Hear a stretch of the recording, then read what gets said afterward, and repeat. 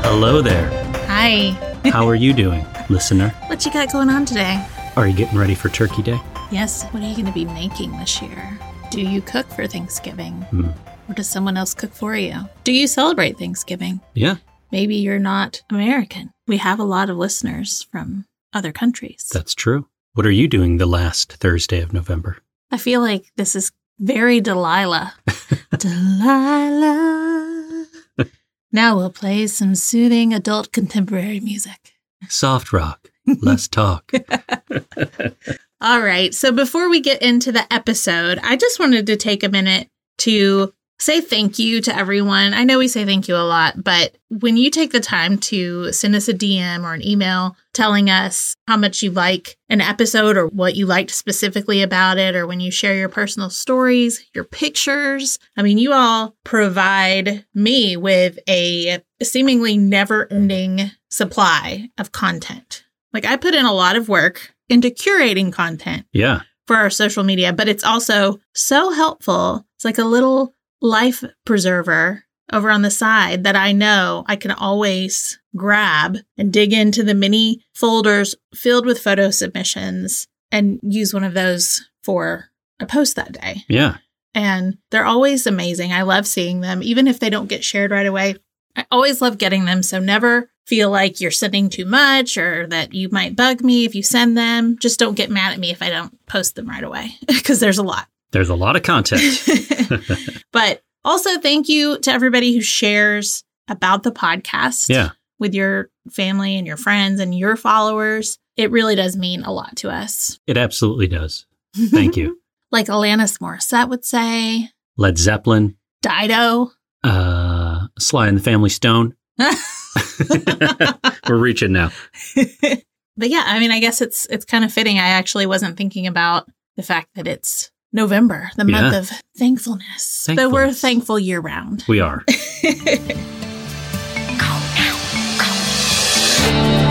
Okay, so episode 6. This one is called The Substitute. Once upon a time, there lived a girl. She slept in a lovely cottage made of gingerbread and candy. She was always asleep. One morning, she woke up.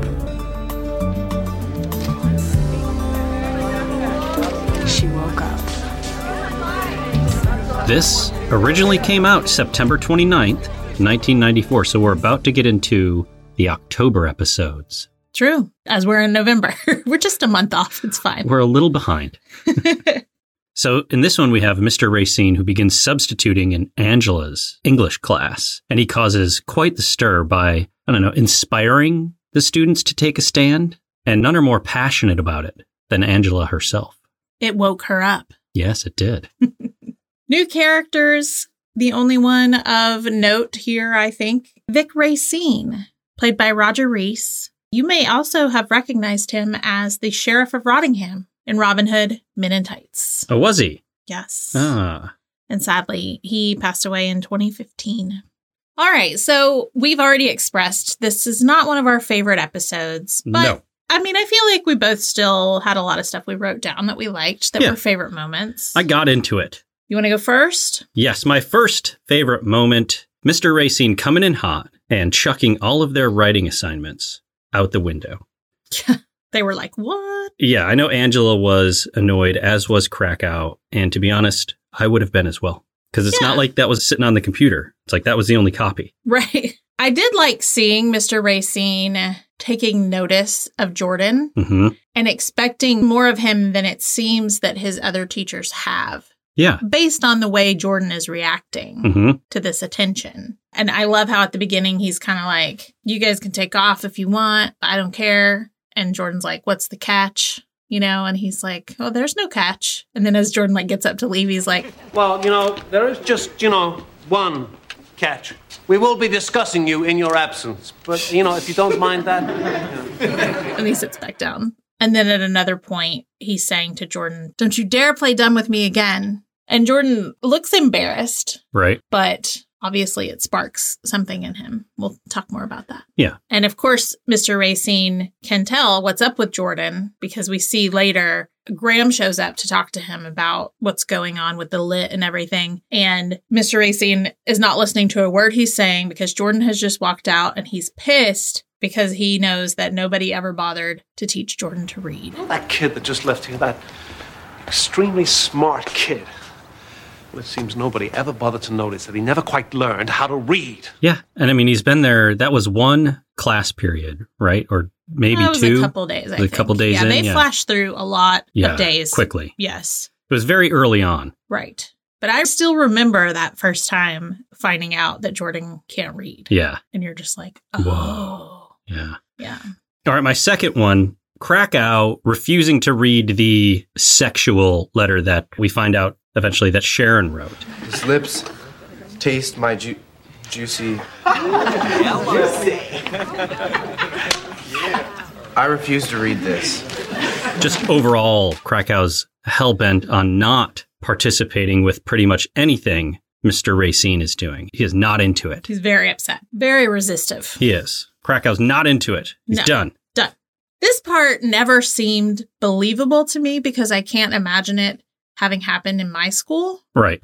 But I liked when all the kids, like including Rayanne and Ricky, who were not in that English class, showed up to that English class every day. Every day, there were more and more kids in that class. And they were all there just because everyone was talking about Mr. Racine and his mismatched socks. Right. You know, and like Rayanne was hot for him. I was worried, once again, like another relationship like that, where I was worried that something was going to happen between him and either Angela or Rayanne or, you know, somebody. Yeah. Luckily, that didn't happen. And I also like the montage where they're showing them all like piled up in the class with candles burning everywhere. And it just seems so cool and fun. But then I'm like, the adult in me is like, isn't that a fire hazard? Like that would never fly. And what about the other classes that these kids have? Like you can't just willy-nilly decide where you're going to go to class that day. Right. And the school doesn't look that big. Like it looks probably about the size my school was. Mm-hmm. And we never would have gotten away with like a big group of kids going to another class every day for like it was at least a week, I would say. Yeah. My only thought was perhaps some of these other kids were in like a study hall. Yeah, but we still had to show up for study hall. Yeah, but I mean, you could kind of sneak out of there. Not in my school. No? I mean, maybe I was just such a rule follower, so I never even thought to do anything like that. But well, we only had like one teacher, or I think it was the librarian. There was only one librarian in there, and there was two sides of the library. So you'd have your study hall and library. So it was super easy. Like if she was just looking the other way, just boop, pop out the door. I bet nowadays that never would fly. No. Like even less than I think it would have flown in the 90s. Right. So my third moment, I love Mr. Racine calling Patty out for her attempt at censorship, because nothing annoys me more than censorship. I hate it so much. It drives me batty. So this episode probably gets you real pumped up. It does. Yeah, I mean, I'm not a fan of it either. Right. Although it's funny because it's like we get this conversation between the two of them, but he's also being a little slimy. He's like, oh, your husband's very lucky. Yeah. I'm like, he's definitely hitting on her. Yeah. And then he calls Graham fragile. Right. Like, oh, you're emasculating him? Yeah. Okay. Like, yeah. He's just that kind of guy. Mm-hmm. But then to do that with a kid's parent, like, I know he's not an actual teacher, but like, Mr. Racine, not what he seems. He's just flawed. Flawed human being. Next up for me, Sharon and Rayanne bonding. They're having a bathroom moment because Rayanne realizes that Sharon is the one who wrote the risque poem, Haiku for Him. And it's kind of funny because, like, Sharon doesn't want anybody to know that she wrote it. Mm-hmm. Rayanne likes the fact that everyone thinks she wrote it. Oh, God, do you know how over my life will be when people find out I wrote it? Do you know how over mine's gonna be when they find out I didn't?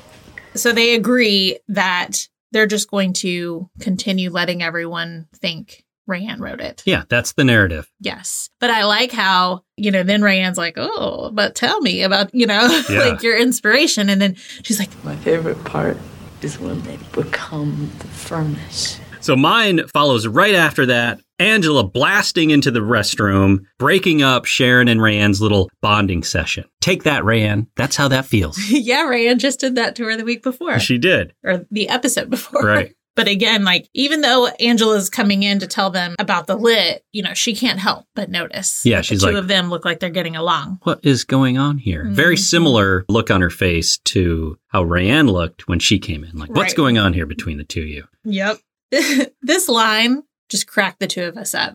Angela is sitting at the dinner table with her parents. They're talking about what's going on at school, and Mr. Racine, or as the kids call him, Vic. Vic. He's an adult I can look up to. Finally. Finally. Her parents are like, The wounded looks on their faces. Oh, man. Oh, it was great.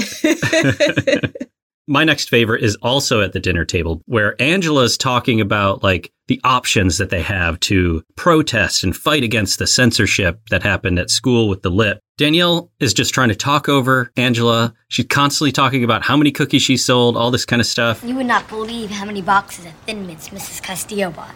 9. Listen, Danielle, nobody cares about your cookies. Poor Danielle. I think I say poor Danielle every single episode. I know. Nobody pays attention to her at all. No, they don't. Next up, this is when Mr. Racine gives Angela a ride home. And Brian Krakow is rolling up on his bike, as per usual, looking at them with disdain. Yes. And he just looks at Angela and he just straight up says, So is it like anyone's car you won't get into? The shade from Krakow. Like, take it easy, man. I mean, listen, he's seen Angela. He saw her get into like some rando's car to go to that rave. She's gotten in Jordan Catalano's car, which I'm sure is the one he's really referring to. Yep. But even she got in his car. She got in his car to hide out. Right. So it is kind of funny. Yeah. I mean, we definitely laughed. But also it's like, you are such a jealous little bitch. He is a jealous little bitch. All right, I actually have 2 more moments. Wow, you have more than me. Yeah, I outdid you this one. So my next one, how upset Jordan gets after they fire Mr. Racine. Krakow says, All that crap about honesty and truth. What a jerk. He didn't even teach. But Jordan comes straight back at him saying, He did teach. What? He was the best teacher I ever had. So passionate, Jordan Very Catalano. passionate, yes. It's like the most sentences we've heard out of his mouth in a row. Right, and the most he's ever like cared about anything so far. Yep. Somebody took an interest in him as far as helping him learn. Yeah, it actually is pretty sweet. It makes me a little teary. Yeah. And my final favorite moment, man, we're booking through this. We are. Again, we played Angela's poem at the beginning. And it's funny because it really does, when you first hear it, it's kind of just like, sounds pretty, but what does it mean? Right. And the same thing happened in class. They're just like, it doesn't make sense. And Mr. Racine is like, it doesn't have to make sense. It makes you feel something, And I liked the fact that at the end of the episode, you hear the voiceover of Angela reading the poem as she's just walking through the halls looking at everyone. And she says, she woke up. She woke up. And it just feels so dramatic. But it's like, she's realizing that things aren't always as they seem. Right. And she's having some sort of awakening. Yeah. As we all do, even now, but especially as a teenager, you start to realize things. And sometimes the wool is pulled from over your eyes a little bit. Yeah. And you're like, oh, wow. First of all, these are actual people all around me. All these people are, they have lives. Teachers. Because at the beginning, she's talking about, how it's so fascinating to look at teachers and think about what they actually do in their they're private people. time, They could put on the wrong socks. Yes. They may not know everything or be all put together. Right. And even though they're saying things that speak to you and that are making you think about things in a way you've never thought, they could still be a deadbeat dad and leave their family and disappoint people in their lives. Right. And not even know your real name. Mm-hmm. I hated that. That's the least favorite moment for you, when Mr. Racine calls Angela Amanda. And so it's like suddenly she's like, oh. Yeah. Okay. We didn't have that connection I thought we did. Exactly. We had a teacher, not exactly like this, right? But we had the cool teacher in school, right? Where he did teach things a little bit differently, and it did engage you more so than other courses, or maybe somebody doing the same course. But, he wasn't quite this extreme. Yeah. And nobody was leaving study hall or their class to come to social studies with that teacher. Also, Vic apparently didn't have anything to lose because that wasn't even his name. Nope. He's just running. He is. And then he tells Angela she should drop out of school. Right, what is that? She's just like, no. I don't think that leaving school is the answer, or leaving anything. Yeah. Running away is not the answer, right. Vic. Yeah, or whatever your name is. And finally, Angela's willingness to get suspended over taking a stand about all the censorship. I mean, that spoke to me because I feel like we're revolt buddies. I led my revolt over dirty silverware, and she did hers over censorship. Yeah. The difference is that you actually got in trouble for what you did. Right. She did not. She did not. She was actually disappointed that the principal let her off the hook. Yeah, which I didn't buy. Like, a principal has to show power, that you do something like that, you're going to get in trouble. She was directly disobedient to his orders. Yeah, but I think it was a case of she's a good kid. She's never done anything before, and her parents seem nice, and he's just she didn't mean it. Yeah. Even though she's yeah, I did mean it, That's my last moment. Okay.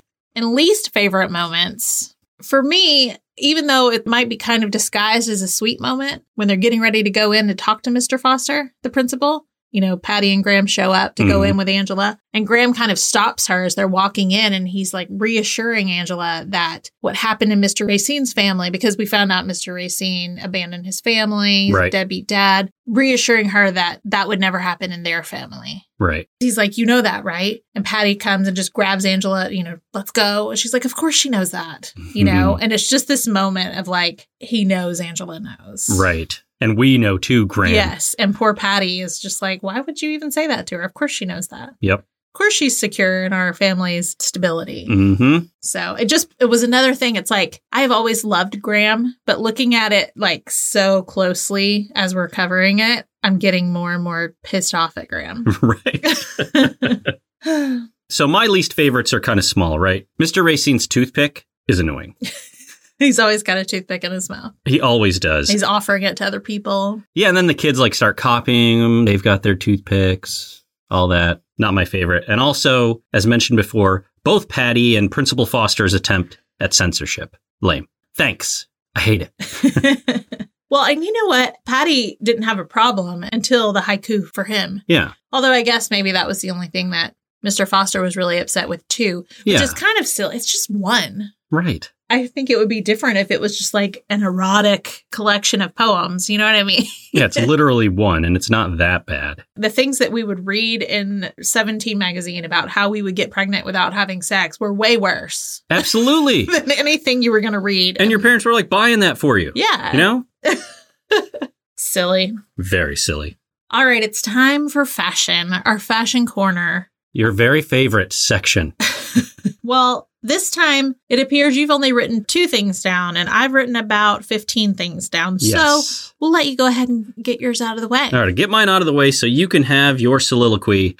Jordan has this striped long sleeve shirt on early on. Horizontal stripes. Horizontal stripes, light blue with brown. It's just very, very fitting of the times. It is. It's a cool shirt. And then secondly, Ricky's got on these light colored overalls, but he's got this purple shirt that's got big sunflowers all over him. It's a pretty sweet outfit. It's a good one. I love that outfit. Yeah. So this episode, like we said before, they run through days really quickly at the beginning of the episode to show the progression of how many kids roll into that class. And there are so many outfits. It was impossible to notate every outfit. Yeah, we would have to sit there with it paused for 2 hours. Exactly. It was really hard to keep up. But at least we know that it's pretty much guaranteed that anything we missed that we're not talking about here will probably be repeated. Yes. So, Angela, at one point she's got a burgundy, gray, and cream plaid vest over a long-sleeved emerald green shirt. And then she's got her sweater that we see her wear a lot. I think she may even be wearing it on the cover of the DVDs. Mm-hmm. It's definitely in some of the promo photos that they did. It's a cream sweater. It almost looks like a vest. It's kind of confusing a little bit because it almost looks like she's just wearing a cream sweater vest with a green shirt that has like yellow and navy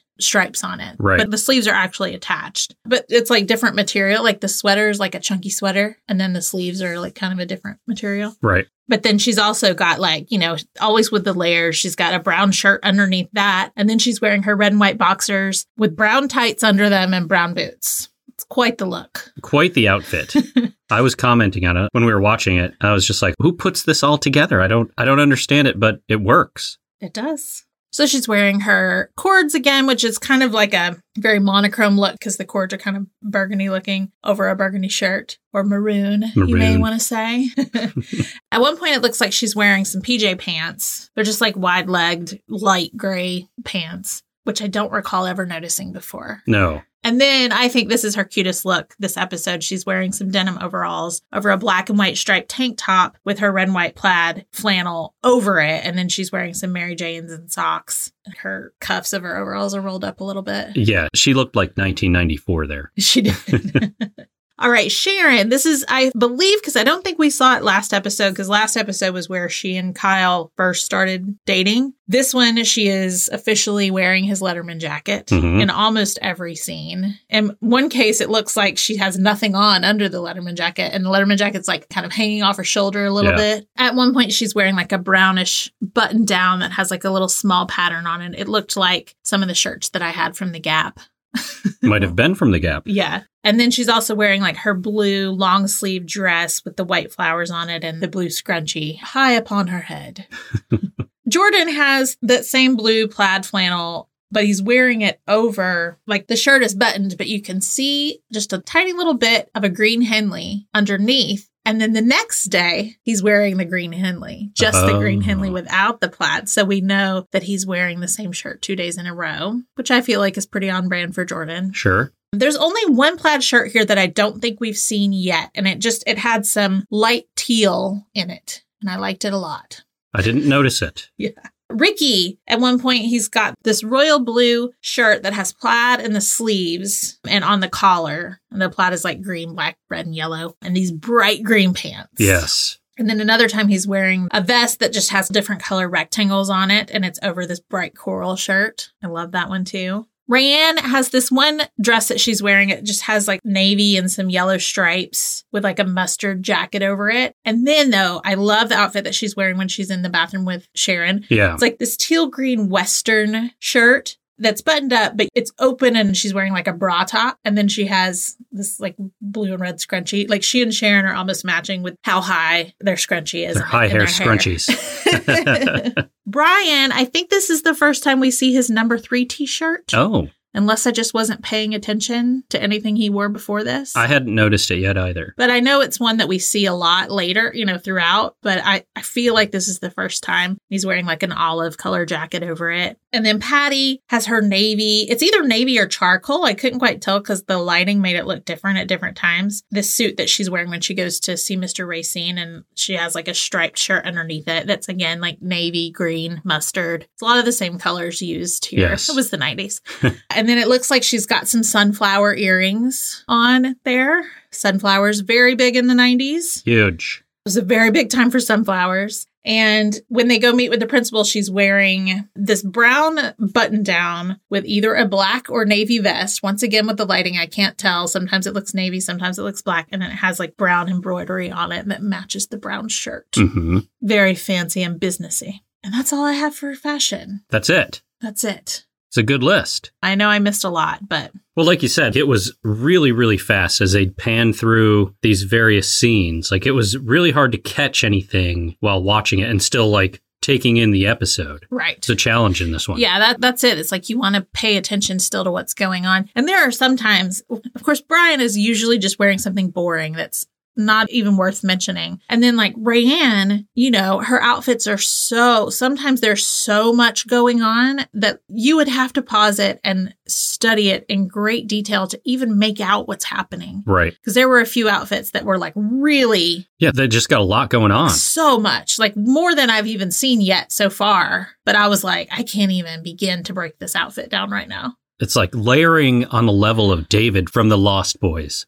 Okay, signs of the time / nostalgic memories. I will admit that there are not as many this time that stood out to me as usual. Yeah, and I had none.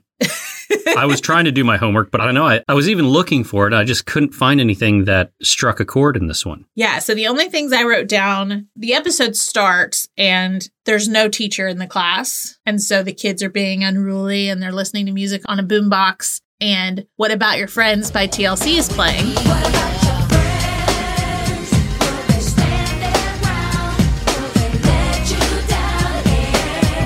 So that was fun. That is good.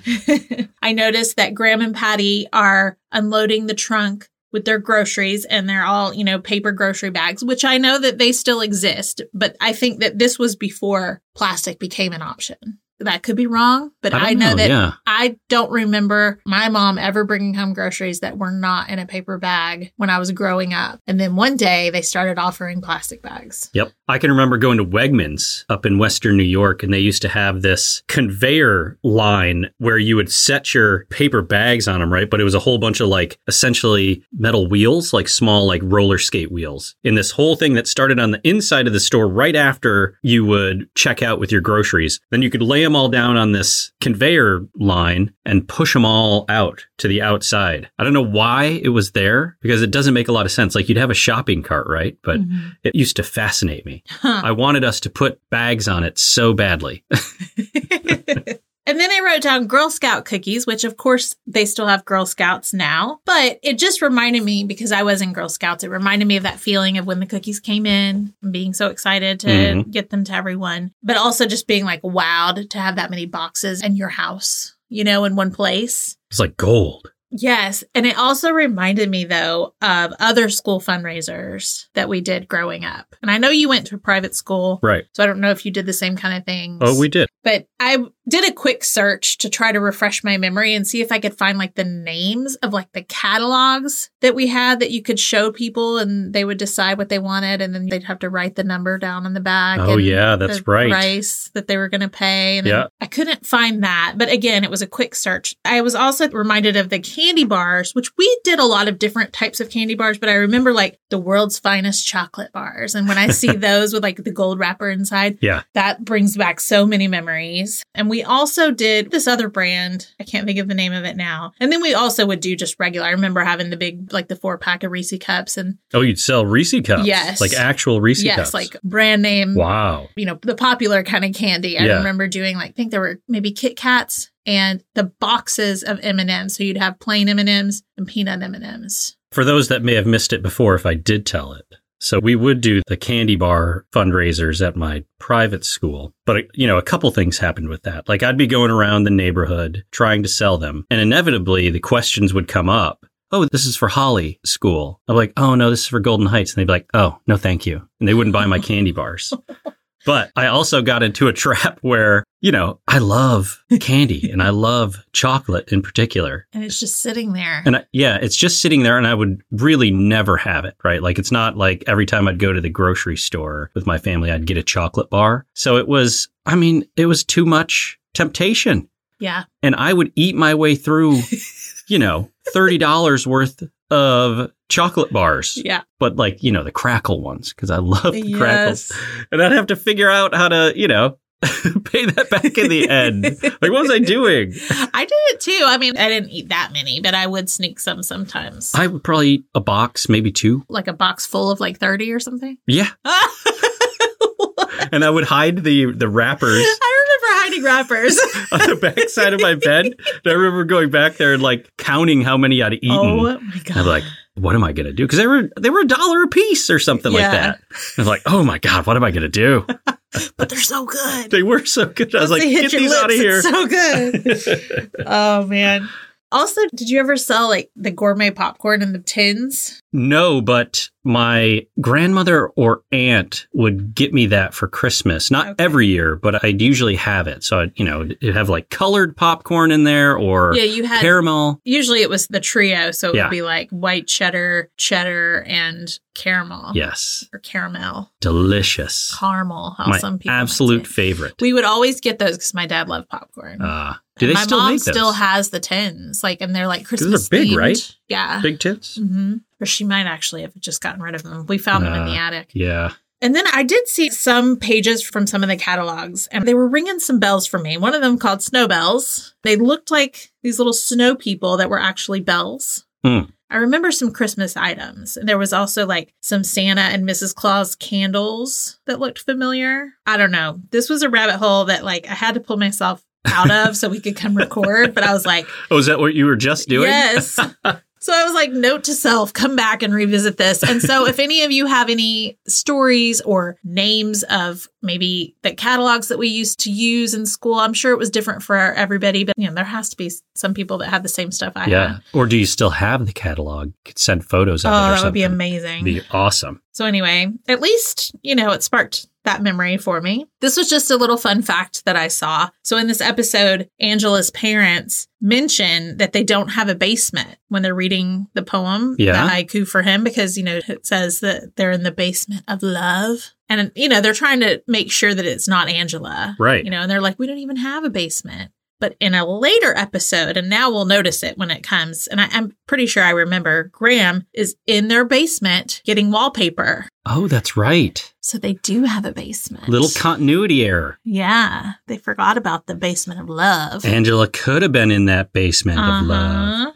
So that's it. That's it. We did it. We did it. It wasn't as bad as I thought it was going to be. No. I think it's kind of fun revisiting it in a way where I have to dig in, I have to pay attention, because I have a newfound appreciation for this episode. Yes. I didn't dislike it as much as I thought I would either. I actually got into it. Yes. It's a little Dead Poet Society, but not. Yeah. But it's a good episode. It is. They're all good episodes. Worth a watch. Yes. Again, you only get 19 of them. Enjoy them. You got to soak them all in. Soak them all in. Very exciting news, though. Next up, we have episode 7, Why Jordan Can't Read. Can't wait. Just know there are some untouchables here that already will be my favorite moments. You can't have them. All right. Listen, I shall give them to you, my dear. I know. I will not stand in between you and Catalano. Favorite moments. Thanks. If you love the podcast and you want to stay connected, you can find us on Instagram at We Don't Want to Grow Up Pod. You can email us at We Don't Want to Grow Up Pod at gmail.com. You can also find us on TikTok at We Don't Want to Grow Up. We've got our Facebook group, The Cozy Club, fans of We Don't Want to Grow Up. And if you would like to help support the podcast or just have access to 40 plus bonus episodes, you can come over to our Patreon. We're at patreon.com/We Don't Want to Grow Up. You can donate $4 or more per month, and that helps support the podcast and what we've got going on. And it also makes us happy. That's right. All right. Hope you have a great rest of your day, and Yes. we will see you next time. See you later. Bye. Bye. Gives Angela a ride home. Mm-hmm. Uh-huh. You gotta say it more naturally. This is when Mr. Racing gives Angela a ride home. Skip it. Mm-hmm.